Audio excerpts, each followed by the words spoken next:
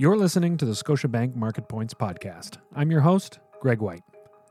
Market Points is part of the Knowledge Capital series, a collection of audio, video, and written commentary from Scotiabank Global Banking and Markets leaders designed to provide you with timely insights and analysis.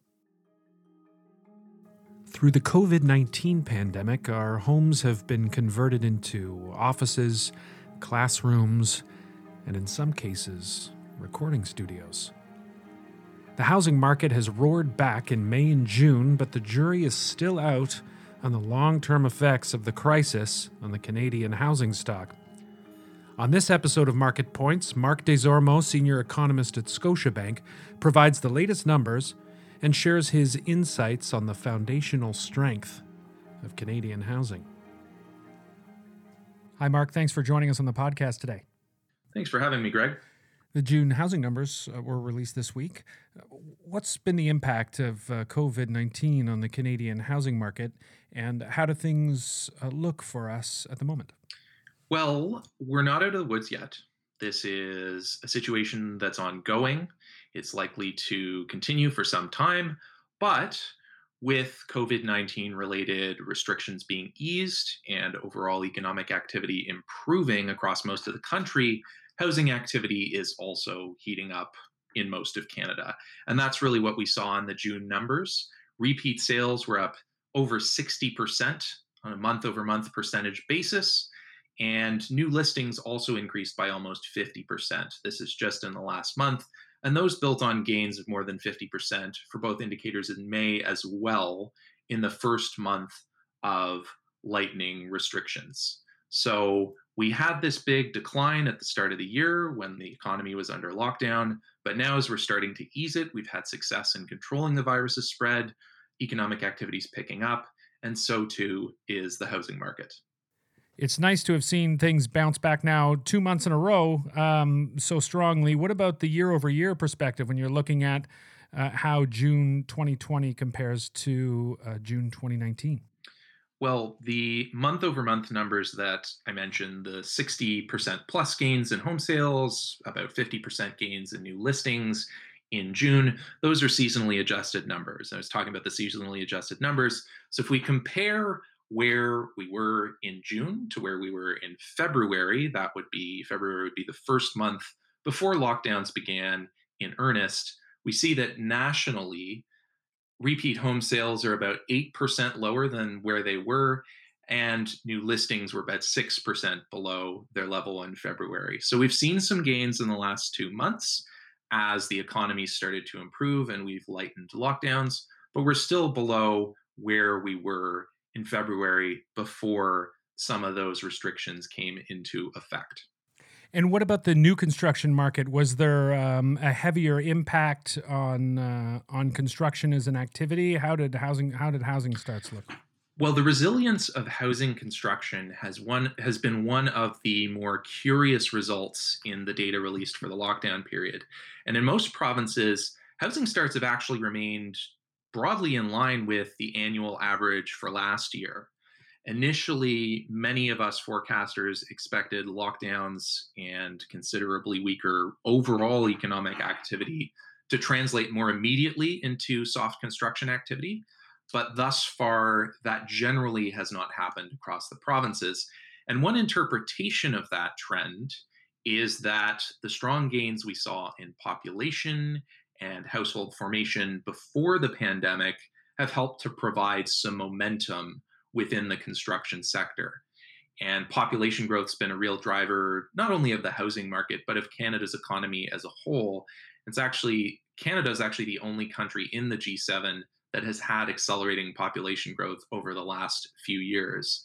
So that's been a real driver of the economy. It's been a real driver of the housing market. And the data suggest that it's continued to provide some support for construction activity, even as we get into some of these lockdown periods.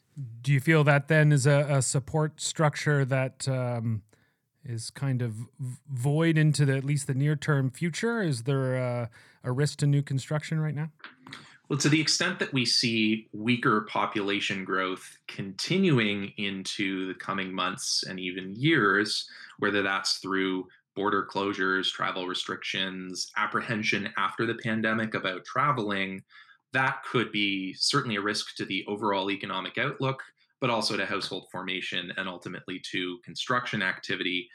We've seen immigration fall from gains near 30% on a year over year basis in the first 2 months of the year to declines of 90% in April at the heights of the lockdowns.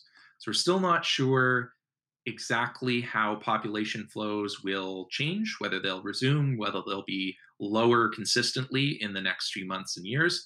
But certainly, if that is something that occurs, if we do see persistently weaker population growth, that'll have, in all likelihood, quite a significant impact on the Canadian economy as well as construction activity across most major cities.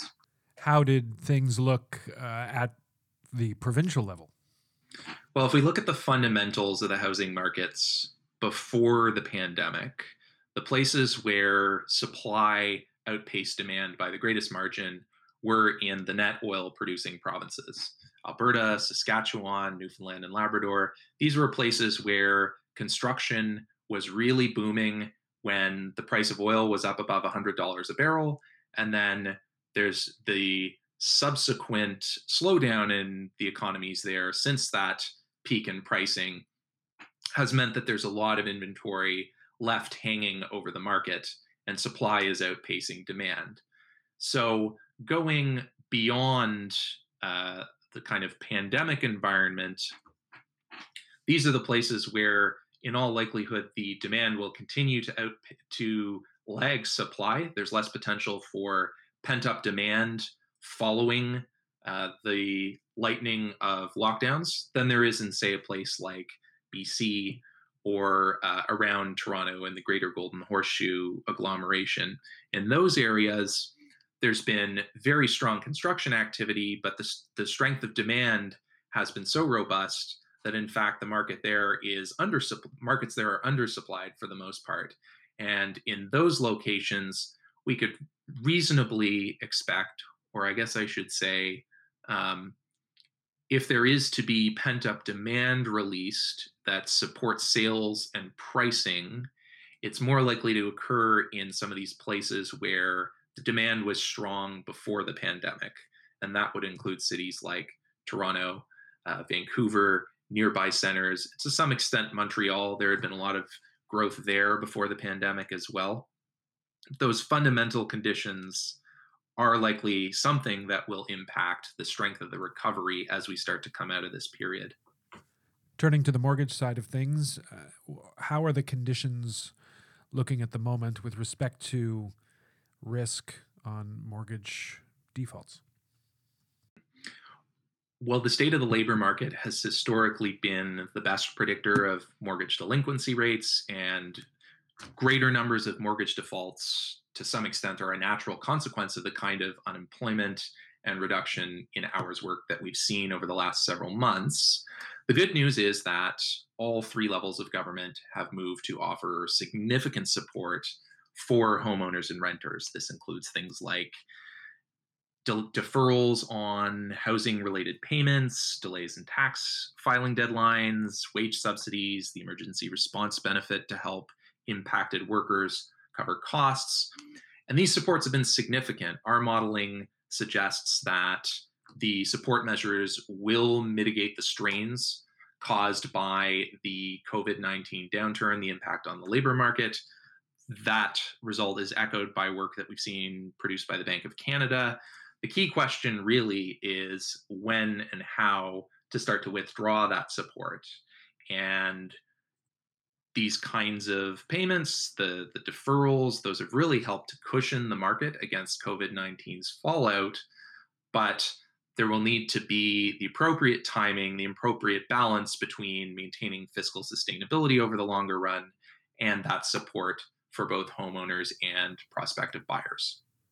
So, second wave potential risks still remain. And then, of course, there's just the threat to the support programs. But you feel that there is economic resiliency here in Canada? Well, the first thing I would say is that mortgage arrears rates come into the crisis at reasonably low, reasonably stable levels. So we're starting this downturn in a fairly solid position, at least relative to history. So that's one good piece of news.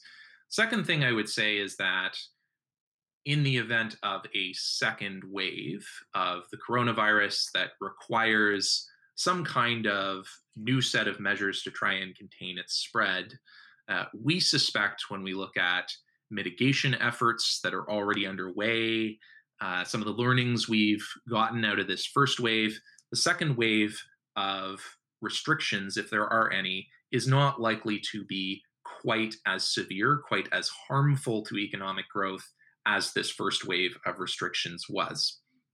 So, certainly, there's a downside to the economic outlook to the extent that downside risk to the economic outlook, to the extent that there is a second wave that spurs those fresh containment measures, but that's not an inevitability. We come into this in a historically solid position, and all indications at this point are that, or most indications at this point, are that if a second wave does become a reality, it will not be quite as harmful to the labor market and to the overall economy as this first wave has been. So you were talking earlier about the risks of population growth slowing because of immigration slowing, and typically you see a lot of immigration heading towards cities, and then of course all the concerns through COVID about individuals perhaps rethinking a move to the city and looking at the suburbs instead. When you're thinking about the housing market, do you see a fundamental shift happening with respect to cities? Well, it's still early days in this downturn, and so it's still hard to get a grasp of what the longer term trends emerging from this situation will be, especially when we look at the data. And there are a number of potential trends, like the move to greater and greater numbers of people working from home, that we're still monitoring, we're still looking into and studying. Anecdotally, we are hearing stories of more demand for housing in places further away from the city center. And to the extent that working from home becomes more commonplace, we could reasonably expect that people will start to live and buy housing further and further away from their place of work. I also think it's important, though, when we think about telework, to note that some industries and some regions have more capacity. Ontario, in terms of the provinces, Ontario has the most telework capacity as of 2019. There's a Statistics Canada study that was put out last month that said that only just over 40% of Ontario's workforce was capable, had the capacity for telework. So the numbers are fairly low when we look at the industry overall. But then certain industries, services, financial services, professional, scientific, and technical work, the tech sector, these are the industries that you may be looking at telework capacity over 80%, even approaching 90%. So they're the ones that are potentially in a position to benefit relative to others in a work from home environment, versus, say, industries like manufacturing, retail, or healthcare. The other thing to consider in a number of cities is the pre virus conditions, the fundamentals. There were a number of cities grappling with unaffordability challenges. Toronto was one, Vancouver is another. And even before the crisis, we were starting to see buyers moving further afield. If you look at, for instance, intra-provincial migration, so that means people moving from one city within a province to another city within the province, there is some evidence of people moving further away from the city center.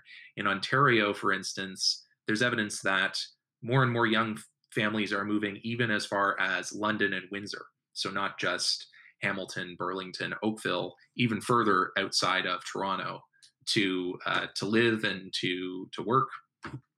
So there's a little bit of support for the move away from cities that was in place even before we were dealing with COVID-19. That was Mark Desormeaux, Senior Economist at Scotiabank. You can find more thought-leading content from Scotiabank on our website at gbm.scotiabank.com, and you can also follow us on Twitter at ScotiabankGBM, as well as our LinkedIn showcase page under Scotiabank Global Banking and Markets. Please refer to our legal disclosures on our website. Thanks for listening.